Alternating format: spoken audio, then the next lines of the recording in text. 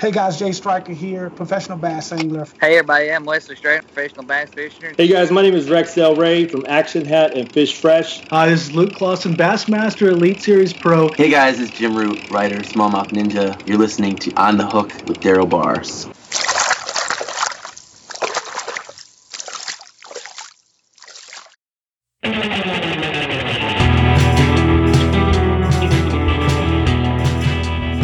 What's going on, fishing folks? Welcome to another exciting episode of On the Hook podcast. I'm your host, Daryl Bars, and we have two wonderful guests on. Now, the first guest is someone who just had a heartbreaking loss, and we'll get into that a little bit more once he gets on it, but we have Brandon Lester on the show today. Now, like I say, that loss is something that's not something too serious, but it costs him quite a bit of money.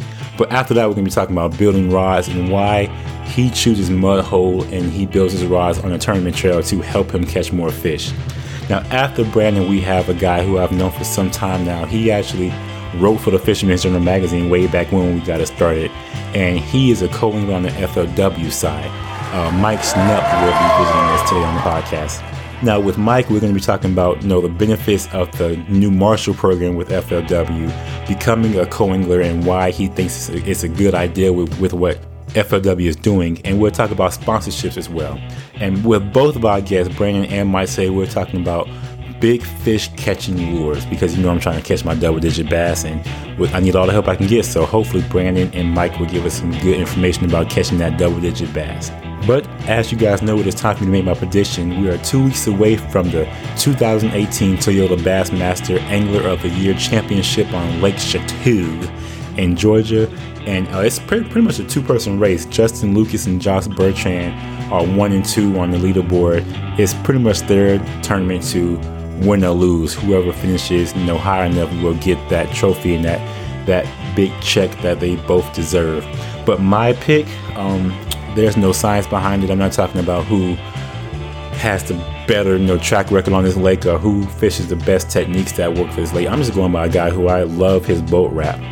It's just a really good boat wrap, and I chose Ott Defoe. So if you ask me who's going to win the Angler of the Year Championship on Lake Chateaugue, I'm going with Ott Defoe. Ott don't let me down. I'm hoping that you pull it off, and my prediction is going to be golden. But guys, let's take a quick commercial break. We're going to get into the podcast with Brandon Lester coming up in a quick second. All right, let's face it. Fishing apps are popping up everywhere, but they're here to stay. I've tried my fair share of them, and along the way, I found Angler. Angler's like a combination of all of my favorite fishing tools under one roof. Angler's taken my boat electronics, weather reports, fishing logbook, and a whole community of other like-minded fishermen and placed it all inside my smartphone, tablet, and desktop for free, giving me a powerful fishing tool to record, learn, compete, and collaborate with other serious anglers. Look, Angler's not just another fishing app. It allows me to connect optional Bluetooth devices that keep me off my phone and record all the fishing information for me. I've been fishing with the Angler Bullseye for over 2 months now, and I've recorded all of my catches and waypoints by just clicking the Bullseye button. It's that simple to get all the fishing information I need. I just focused on fishing, and Angler did the rest. The best part is that all of the information that I did record is completely private and saved securely on my Angler account. So are you ready to give it a try? Just head over to angler.com. That's ANGLR.com. 100% free to join, 100% free to use. So the other day, I was at Bass Pro Shops, and an employee informed me that my truck alarm was going off. Except it wasn't my truck alarm, it was my AracNet security system keeping my fishing gear safe. And it's so simple to use. Just drape the net around whatever you want to protect, clip on the motion detecting alarm, set it, and you're good to go. If anyone tries to take what's under the net, the alarm sounds to notify you and scare off the thief. Thankfully, I had my AracNet system with me that day. Keep your valuables safe, protect everything under the net. You can learn more at aracnet.net. All right, fishing folks, my first guest is professional angler, BASS Elite Series Pro, Brandon Lester. Brandon, how's everything going with you? It's going good this morning. How are you? Well, I can't complain. It's here. I'm here in Florida. It's hot. Wish I was out fishing, but sitting here talking fishing with you is a good consolation. Oh, yeah, absolutely. It's hot down here in Tennessee. Well, I'm actually up here in Tennessee. You're in Florida, but I'm just sitting out here in my boat this morning, getting ready to get some stuff ready for Lake Douglas Open next week. I know you've talked about it quite a bit, but can we discuss some things in the St. Lawrence River that went on that, might be a little heartbreaking for you? Absolutely, we can. I'm all good with it. Well, you know what I'm talking about. I'm going to talk about that 6-pounder that, kind of got away from you. When something like that happens, how do you bounce back from, for lack of better terms, devastation that happens when you lose such a big key fish like that? Yeah, it is tough. It is. And I've had a lot of people message me on Facebook, a lot of sponsors, commented on that, on how I handled that. And a lot of it goes back to just my mentality. I'm not a real high-strung guy. I try to stay pretty calm, pretty even keel most of the time. I've just learned that in the 5 years that I've been on the Elite Series that you're better off, I'm better off if I just kind of stay calm and do my thing and, just kind of let things happen and let things roll the way they will.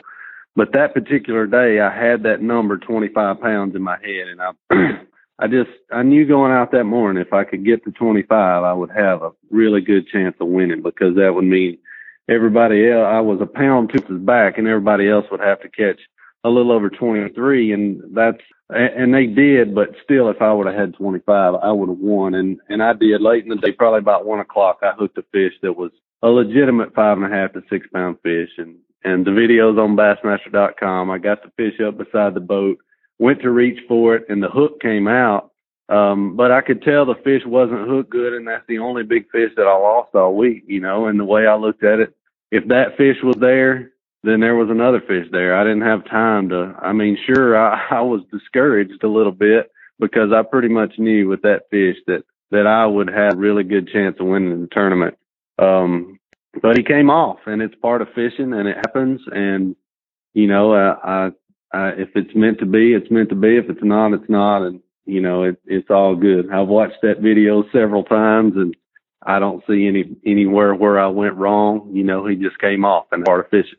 I'm not going to lie. When I was watching it and I saw the video, when it comes to fishing tournaments, I don't think I've ever gasped so loudly watching something like that, because, like you say, right when you lost it, you said that might be $100,000 fish, and I think you're right. It pretty much was $100,000 fish, and I felt so bad for you when it happened that I was hoping that you'd cast out there and catch another one or two more just to make up for that one big loss, because I don't know what I could have done if I was in your shoes to make anything better. I think I would have just packed it up and went home. Well, like I said, I wanted to get back up there and make another drift. And I think on my next drift, I ended up catching a 410, and I called a 330 with that 410. So, I helped my cause. And like I said, it goes back to experience and my mentality and just knowing that, at the end of the day, if I gave it everything I could, I can live with the outcome. Yeah, it sucked. Ain't gonna lie. I would have loved to have had that fish, and it would have meant a lot to my career. But, losing that fish and maybe possibly gaining a few fans out of it, that means a lot to my career too. So that was an important fish, any way you look at it. Oh, definitely. When you think about it, you still had your third place finish. You still did extremely well in the tournament, and if people didn't know who Brendan Lester was, they do now. So I think that's a big, it's not the greatest thing that could have happened. You could have caught that fish and won a tournament, but still, seeing what happened, you didn't lose out on too much. Exactly. That's right. You always got to think positive when you're a tournament fisher. Always. Definitely. But I have you on today because pretty much I have a bucket list of items in the fishing industry that I want to accomplish. I want to catch a double-digit bass. I want to fish with Mark Zona for smallmouth up north. And one thing I want to do is I want to actually catch fish on rods that I built myself. Yep. And I've never built a rod, but I'm going to. So I thought, who's better to actually put on a podcast and talk about rod building than someone who fishes professionally and they have to build their own rods. So I, called around and you were the person that everyone said I should talk to. So my question to you is, why do you build your own rods?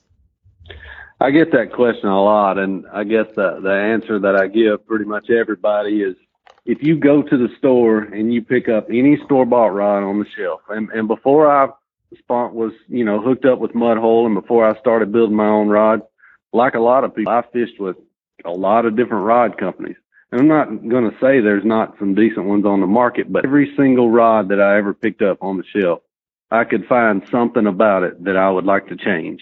You know, man, I like this rod, but I wish the handle was a little bit shorter. Or I like this rod, but I wish it had a wind grip on it. Or, you know, just certain little things. You didn't like the guide setup or the size of the guide. Certain things that I would change about that rod. And, you know, with Mudhole Custom Tackle, the MHX rod blanks that I use, they've got so many different options, and I can build a specific rod around specific technique exactly the way I want it. And I do. I think it gives me a competitive edge. So how long have you been building rods? Is this something that you've been doing for a long time, since your teenage years when you first started tournament fishing, or is it something you're just not getting into that you decided to do, you know, as you know, matured in the fishing industry? Yeah, it was something that came along when I qualified for the Elite Series. It's sort of a funny story. A guy by the name of Bob Amy, who works for Mudhole, is actually from the next county over. I'm from Lincoln County, Tennessee. He's from a town called Shelbyville, Tennessee, which is about 30 minutes from me. And he actually had a rod building shop in Shelbyville for many, many years, and he ran a tournament trail over here on the lake that I grew up on. And Mudhole actually bought him out. He went to work for Mudhole. So he knew my name, and he, you know, from tournaments around here. And so when I qualified for the Elite Series, he contacted me. And we talked, and we set the deal up with Mudhole, and they've been my title sponsor every year on the Elite Series. It's been a wonderful relationship, and hopefully will be for many years to come. But so moral to the story, I've been building rods now for 5 years on the Elite Series, and I started a little bit before that, so about 5.5 or 6 years that I've been building my own rods now. But it's a pretty cool deal, man. It really is. So your first rod that you ever built, I'm pretty sure it wasn't the perfect rod that you built, but how did it turn out? Was it something that, you know, was something that you were proud of, or was it something that you said, you know, let me scrap this and, you know, try again? No, it was absolutely something I was proud of. I've still got that rod, and I don't fish with it anymore. I kind of put it up as a memento, I guess you'd say, but it was only a fishable rod. I caught a lot of fish on it, but every rod you build, you know, I've got a friend of mine that owns a rod building company. I got him started building rods, and he's built probably well over 1,000 rods at this point in his little business, and he still tells me he still learns stuff every single time he builds a rod. You know, it's sort of like anything else. The more you do it, the better you'll get at it. And the first rod build is probably not going to be perfect. You'll learn some little tips and tricks every time you do one. But if you stick with it, you'll definitely get there. You know, people get intimidated by rod building, I think. But I always tell people, I promise you, if you can thread a trailer up on a jig, you can build a rod. It's not that hard. It's really not that hard.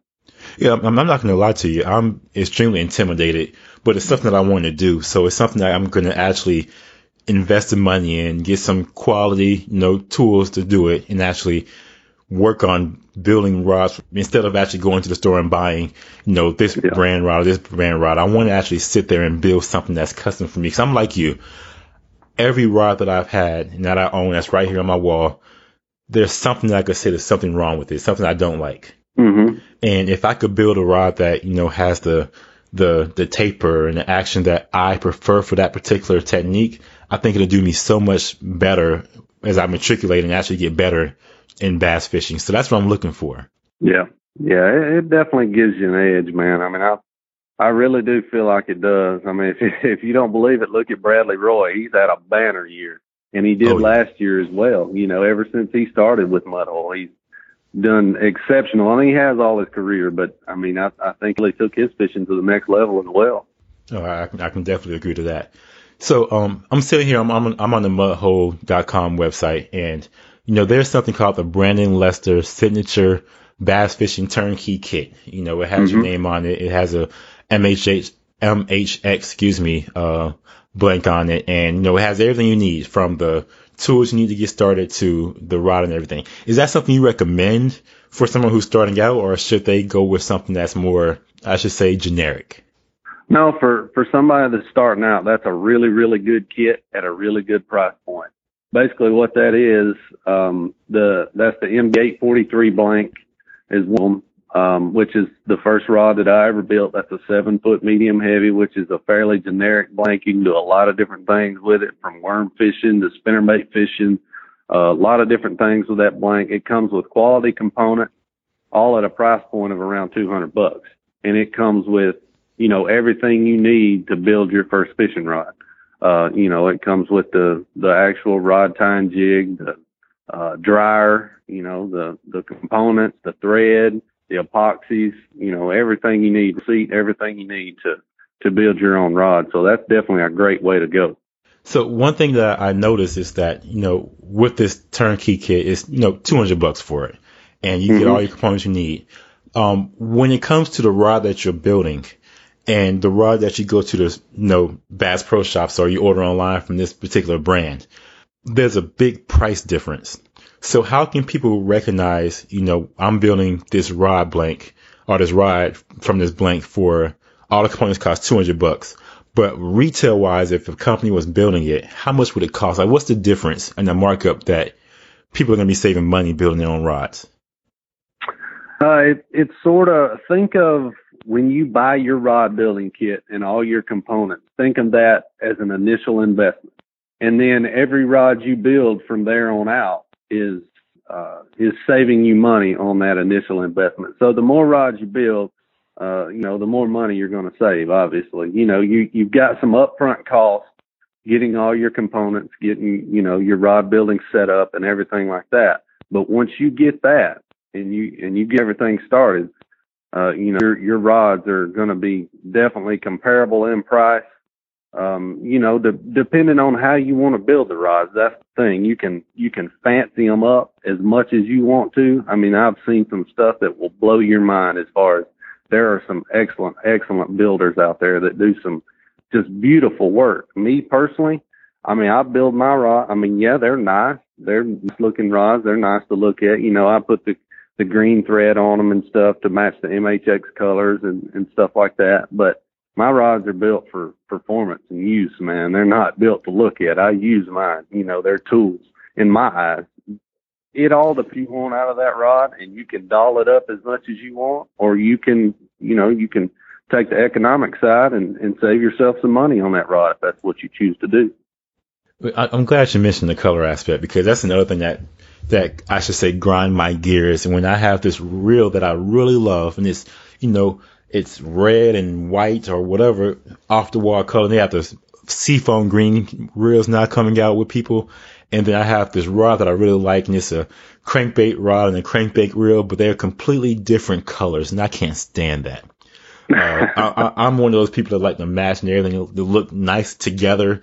So another thing that gravitates me towards building my own rods is the simple fact that I can make things match the way I want them to match. So I don't have this big green rod and this bright red reel looking together that doesn't really, it's ugly, so to speak. Yeah. So is that something that you pay attention to as well, that you want it to look nice to go with everything else, or are you strictly looking for performance? No, I do. I play around with different colors. I've built some with blue and yellow thread because my boat wrap's got a lot of blue and yellow in it. And then, of course, the MHX black and green. I've built a lot with that. You know, of course, I build all my rods with wind grips. I'm also sponsored by well. So a lot of times if I build a rod with an orange grip, I might put orange thread on it.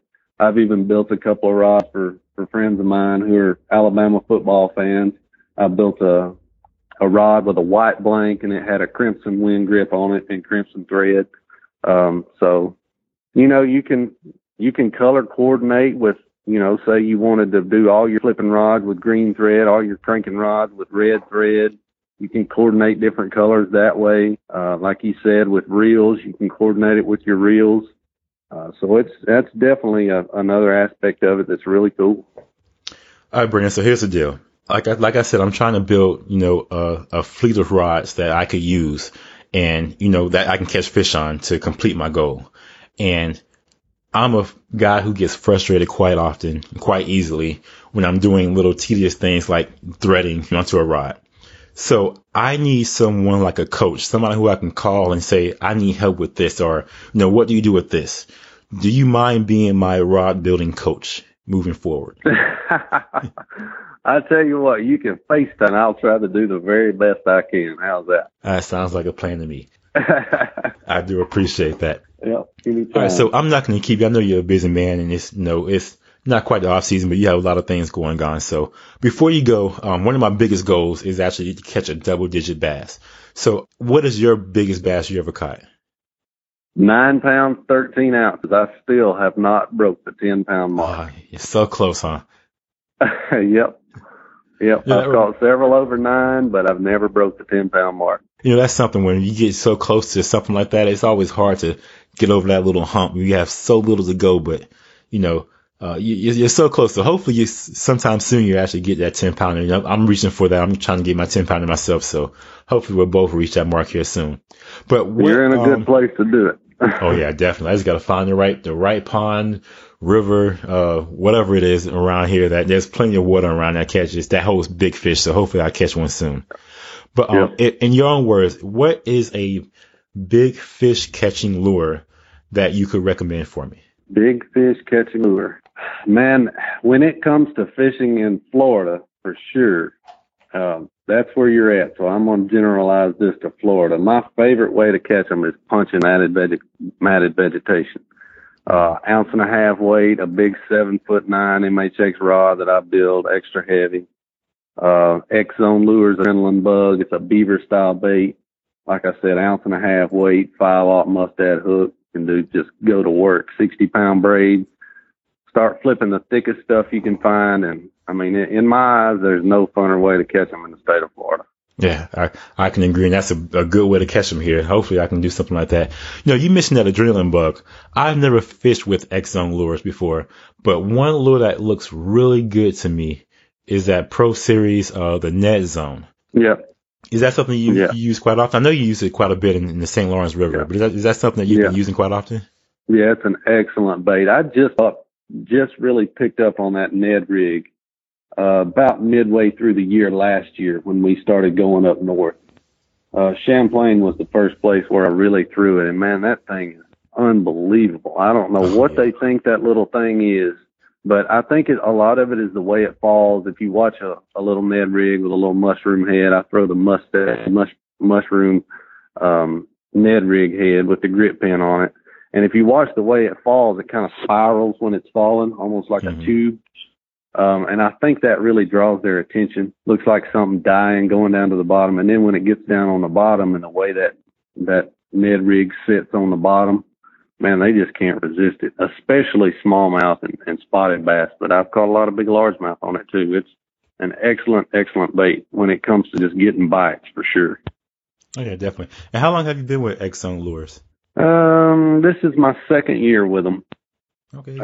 And I've helped them design a lot, the Pro Series, and we've got some really cool stuff coming down the line in the works too. So it's been a really, really neat deal. Good deal. Well, we're going to have you back on when they come out with some new stuff so you can actually come on and talk about what you guys are doing because, like I said, I'm on their website right now and I'm looking at some of the products and they look really good. I have to order some and actually try them out myself. Yeah, you need to try them. They're really good stuff, really high quality. And we've put a lot of time into designing them and trying to make them different, trying to make them stand out from the competition for sure. Good deal. Well, Brandon, I do appreciate you taking some time out this morning and coming on. Be aware that, like I said, I'm going to be extremely frustrated here in the future, rod building. So if you get a phone call from me every now and then, please don't hate me too much. No, sir, I will not. If you have any questions, don't hesitate to call me. And anybody that has any questions about rod building, I get questions on my social media pages all the time. You can find me on Facebook, Pro Angler Brandon Lester. Instagram, Brandon Lester Fishing. If you have rod building questions, if I can't answer them, I guarantee you I can hook you up with somebody who can. Sounds like a plan. Well, I'm going to hold you to that as well. So, Again, like I say, thank you for coming on. I do appreciate it. And we'll definitely have you back on the show in the near future. Okay. Thanks, Daryl. Have a good one, buddy. All right, buddy. You too. All right, fishing folks, we're going to take a quick break and hear another word from our sponsors. We can't do this without our sponsors. But after this short break, we're going to hear from Mike Schnupp. Now, Mike's going to be talking about co-anglers, the new FLW decision, catching fish in the Florida heat, and all about sponsorships. So stay tuned.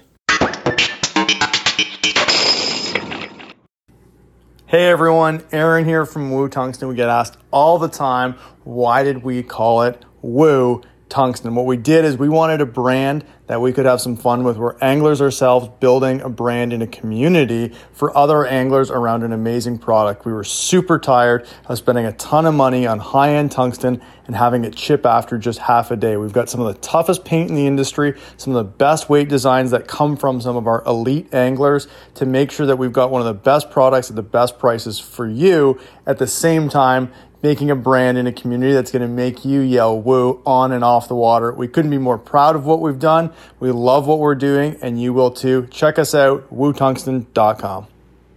Everyone's going crazy over the Ned rig, but the Ned rig is not for everyone. That is, until now. See, the new Ned EWG by Lifted Jigs gives you the power of the Ned rig with the convenience of being weedless. And it comes in multiple colors to match your bait of choice. But that's not all that Lifted Jigs has to offer. The jigs are made with premium skirts, are hand-tied, and built with the sharpest hooks in the business. And my favorite, the 38 swim jig, gives an unbelievable swimming action.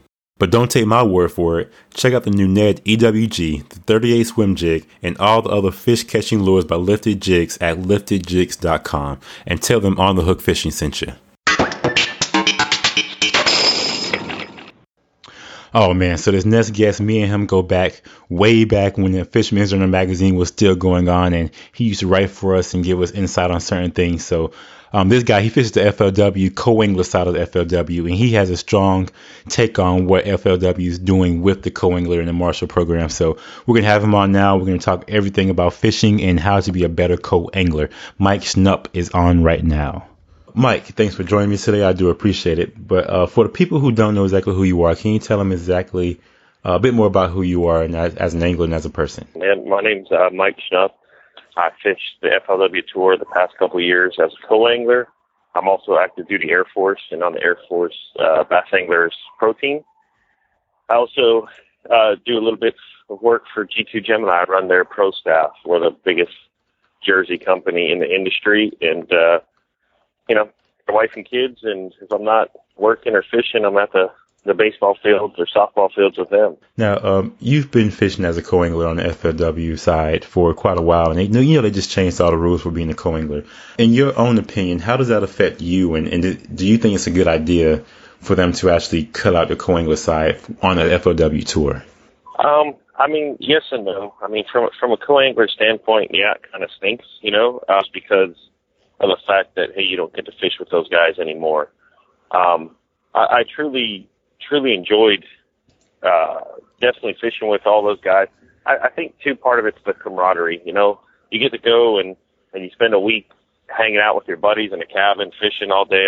Who wouldn't want to do that, right?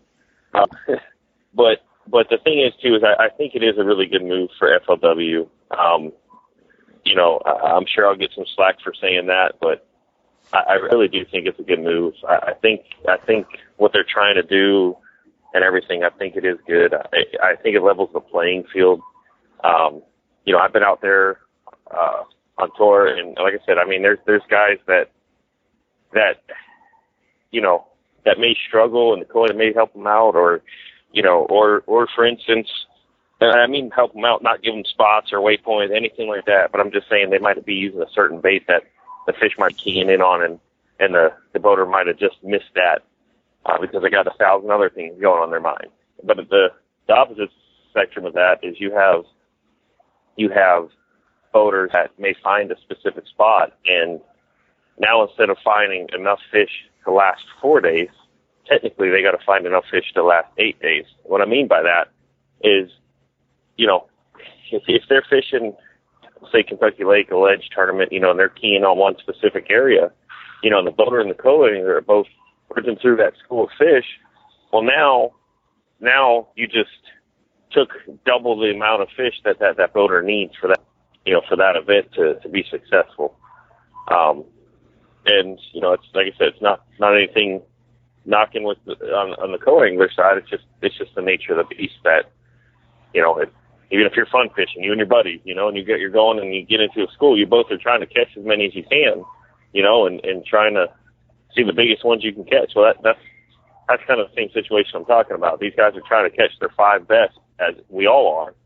But not only do they have to worry about their 5 best, they have to worry about you after that school as well.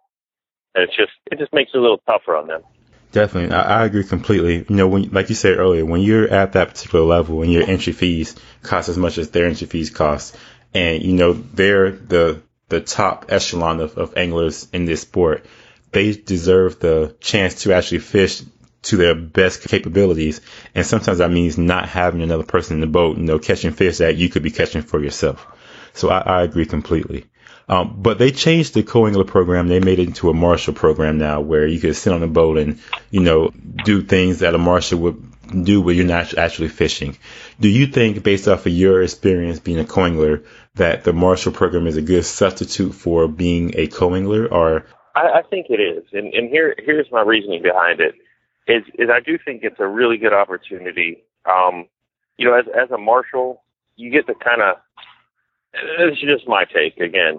As a marshal, you get to sit back and just really, as a competitor and official, it's going to kind of stink. You're sitting there and you're like, oh man, I really want to be out there. I really want to be catching them. I really want to be in there doing that. But at the same time, you can sit back a little bit more and relax and truly see what they're doing, and you have more time to break it down in your own mind. Like, okay, hey, he's fishing in 10 feet of water. He's throwing this bait. That seems to be the bait. The fish are hitting at maybe 6 feet. He's taking it from 10 and or vice versa. Excuse me. So if he's fishing, he's catching them in 6, dragging into 10. Whatever it may be, the situation, you're able to see it unfold a lot more versus trying to do your own thing. When you're in the back of the boat, some guys say, hey, it's like fishing your own tournament back there. You're doing your own thing, and that's truly what you're doing. You're just trying to do what you can to get your fish. You're not really necessarily worried about what the bird's doing, but at the same time, you still got a whole lot of chaos going on. And with the marshal program, you get to see it a lot more. And I mean, the other thing is too, is you got a lot of local guys that are going to do the marshal program because they want to see if maybe, these anglers figured out some stuff that they maybe have never even seen on that lake before. So like I said, I think it's a good program. I think they have special incentives, for the marshaling program as well right now. So I think it's a good program. I mean, like I said, some people still be upset because they can't fish the tour as a co-angler. Like I said, yes, I'm a little upset, but I understand it and I respect the decision. Yeah, and a lot of it's about learning and, as a co-angler or a marshal, just becoming a better angler and taking in what they're doing to, you can use it yourself. And I don't know if you actually want to make a career out of fishing professionally or not. I know you're active military, but what do you think you have to do and anglers as a whole have to do to actually take it to that next level? You have your co-anglers, you have your BFLs and your smaller tournaments, but what should anglers be looking for to improve on, to take their careers to the next level? Consistency. I mean, it's hard for a co-angler to be consistent. I mean, there's several co-anglers that have made really, really good careers out of just doing the co-angling thing. And they were very successful, and they're still, even with the tour going away, they're still going to be very successful in the Costas and the BFLs. And some of them that have no desire to go to the front. But I think too, I think there's a few things that, are key. Number one, by far, I would say is sponsorship. You have to be able to get those big time deals to afford to go out there and do this. I mean, it's not cheap. That's for sure. But at the same time, I feel, you have to be versatile. Definitely be versatile. There's a lot of guys that, may fish deep, clear water lakes and there's certain events that, well, you don't get to fish deep. If you do, you're gonna get your teeth kicked in because, it's just that time of year and they're up shallow. And you have to understand that. And you have to be able to transition, understand the water and be able to break it down. I think that is key. And knowing your electronics. I mean, you have to know your electronics. I mean, you look at some guys. I'll just use Mark Rose, for instance. I know Mark. he fishes the tour. He just won the Angler of the Year. Okay. Last year he won back-to-back tournaments. Mark will tell you, hey, look, I'm not a computer savvy guy at all. I'm not really, that's not me. But, he's telling me a story. I asked him, I said, Mark, how'd you get so good with your electronics? He said, well, Mike, look, all these other guys are getting better and better with their electronics. So I literally took the book and read it from front to back. And I just sat there and just messed with them, went out in the water, and just so I could get a better understanding of how they worked. And I mean, that's a big part of it too. Is understanding your legs, being versatile, and of course the sponsorship deal. When it comes to sponsorships, that's a touchy situation because a lot of companies, I should say, they throw pro staff deals, out to the masses left and right. And you say you run the pro staff for G2 Gemini, so. What do you look for if somebody puts in an application to be a pro staffer for G2 Gemini? What are you looking for to say I would consider including him in our pro staff? So, that's a really good question. I think, every pro staff is run a little bit differently. They're very similar, but I think they're run differently. What I look for is somebody who's going to help promote the company, who's grow their brand. But at the same time, I look at it as a relationship, right? And what I mean by that is, if we got somebody, that's helping us out, what I like to do too is we like to try to help them out, meaning, for instance, if, hey, they post a picture, they're tagging us in the picture, they're doing whatever it is that we're asking of them, we try to help promote them well, and we use their stuff for our social media. We tend to, what I'm saying? It's a working relationship, Unfortunately, there are a lot of companies, there's a lot of sponsorship deals where guys will be like, oh, I'll do this, this, and this for you. You never get it out of it. It has to be a good mutual respect and mutual relationship. You like I said, you have to both be able to get something out of it, because if you're not both getting something out of it, then you're kind of not. It's not working. If that makes sense, Yeah. So that's all. I mean, I just want somebody who's going to help work for us, and we're going to help work for them. We're going to do our best to promote them, and as well. Like I said, it has to be a mutual thing. Good deal. Now, final section. I know you're busy, so I'm not going to keep you too long. But it is the dog days of summer. It's hot as I don't know what outside in a lot of places, especially here in Florida, because I know you're here in Florida too. What are you doing to catch fish right now? Right now, to be honest, I'm doing two to three things right now. Of course, it doesn't matter how hot it gets. The fish are going to be up shallow. They're going to be up there. I try to get an early bite in the morning. I like to throw a Strike King sexy frog, or maybe the perch. Just to try to get a reaction bite up shallow, whether they're cruising, trying to, feed early in the morning. Try to get those bigger bites in the morning. And then what I do is, to be honest, I graph a whole lot. It's a deeper, I've been fishing a lot at Butler Chain and just, keying in on some stuff on my Lowrance. I got the carbon 12s on there. I mean, those things are amazing and they help out a ton. And, I'll fish a little area. And, I'll go, and once the bite stops, I'll move and graph to another area. Just see the differences in the lake, trying to find those offshore humps. And right now I've been throwing a Nico rig. So I've been throwing a Strike King no-show, just put a little nail weight at the end and throwing it. Yes, I know people are going to laugh at me for this, but throwing it on a spinning rod in Florida, that's what you got to do to get them to bite right now. And I'm sure there's other ways to catch them, but for right now, for me, that's been the best thing that's been working for me. I'm glad you brought that up because people tend to shy away from a spinning rod, and I ask pro anglers all the time, what's the deal with, bass anglers and spinning rods? So for you, why do you think people shy away or laugh at somebody, tossing the lure on a spinning rod? So here's my take on it, right? We'll just go back to the Forrest Wood Cup, right? Clint Davis, who's, he was in 10th place, right? He came from 10th place all the way to first. His remarks on day 3 in the afternoon going into, at night, talking about going into day 4. I said, look, I ain't busting out the spinning rod today. I'm going big. Yes, a spinning rod can catch big fish. However, your bigger baits, your big worms, your jigs, stuff like that, you're not going to throw in a spinning rod. They're get those bigger bites. You might not get as many, but you're going to get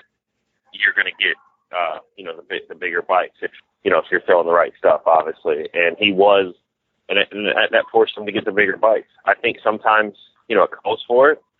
If I know it's going to be a tough tournament, I'll bust out the spinning rod and get a quick limit, and then I try to upgrade. Some guys, it just depends. If you're going for the win or and just, all in or nothing, then, throw that bait caster all day long, throw those bigger baits. But I guess it just depends on the angler and the approach they take at the tournament. Sometimes it just calls for it. You could be out there and, about to make the top 20 cut, but you just need one more keeper fish or top 30 now. And, you just need that one more bite to get that fish. And I might pick up a spinning rod and throw it out there and just, get that little squeaker in there and, then I can calm down a little bit and then I can work on upgrading. So it just depends on the person, I believe. All right, final question. I'm going to let you go. One of my goals for 2018, or whenever it happens, is to catch a double-digit bass. I haven't done that just yet. If you had to say one lure that you can give me that is a big fish catcher, doesn't matter what the technique is, what time of year, just one lure that's a big fish catcher, what would it be? Oh, man, that's tough there. Well, if you ask my son, he'd tell you jig. I mean, jigs. I mean, I think that's what I might have to go to as well. Maybe. It's tough. I'd say between a jig and a page, like a page creature bait. Like a rage crawler, something along those lines. One thing that we had previously talked about, and just touch base on that real quick, is we were talking about techniques and how anglers can improve. My suggestion, this is one thing I do, and I'm not saying it's right, but one thing that I do is every year I pick a specific technique that maybe I haven't, thrown a lot or have used a lot, and I take that technique and I work on it, and I work on it and work on it. And that way, maybe I feel a little bit more comfortable with it.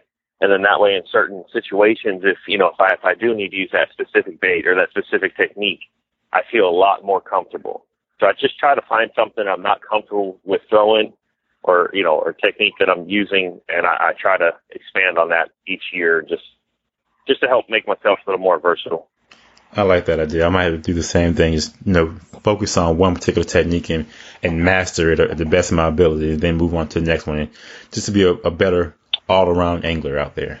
Yeah, I think that's key. I mean, we go out there and you compete. You don't want to compete for second place, third. You want to win. I mean, don't get me wrong, the second and third is nice, but if you're out there competing, you want that win. Oh, you always want that trophy. Definitely. Well, Mike, I do appreciate it. Thanks for coming on and sharing some of your knowledge with us. Also, thank you for your service. I know you're doing some military work right now, but until next time, I really want to get you back on the podcast. We'll do some more technique specific type of topics that we can do in the near future. Yeah, sounds good. Thanks for having me. I appreciate it, and have a good day.